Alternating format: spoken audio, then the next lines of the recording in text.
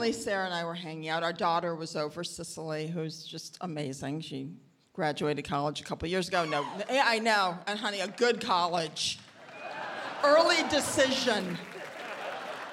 So she was over doing some homemade granola and high heat cooking that she loves, a little berry compote on this. And Sarah says to me out of the clear blue, she goes, honey, what do you feel about cryptocurrency? I said, honey, that's not me. I like cash. I keep it hidden all over the apartment. That's just me. Cash is king. Cash is queen. I don't give a shit. I just like cash. I like the feel of it. Cicely says, Mom, get with the program. Cryptocurrency is the future. It's the present. It's where it's at. I said, oh, okay. Would you like me to cash in your Morgan Stanley Bat Mitzvah fund and buy you a couple of Bitcoin?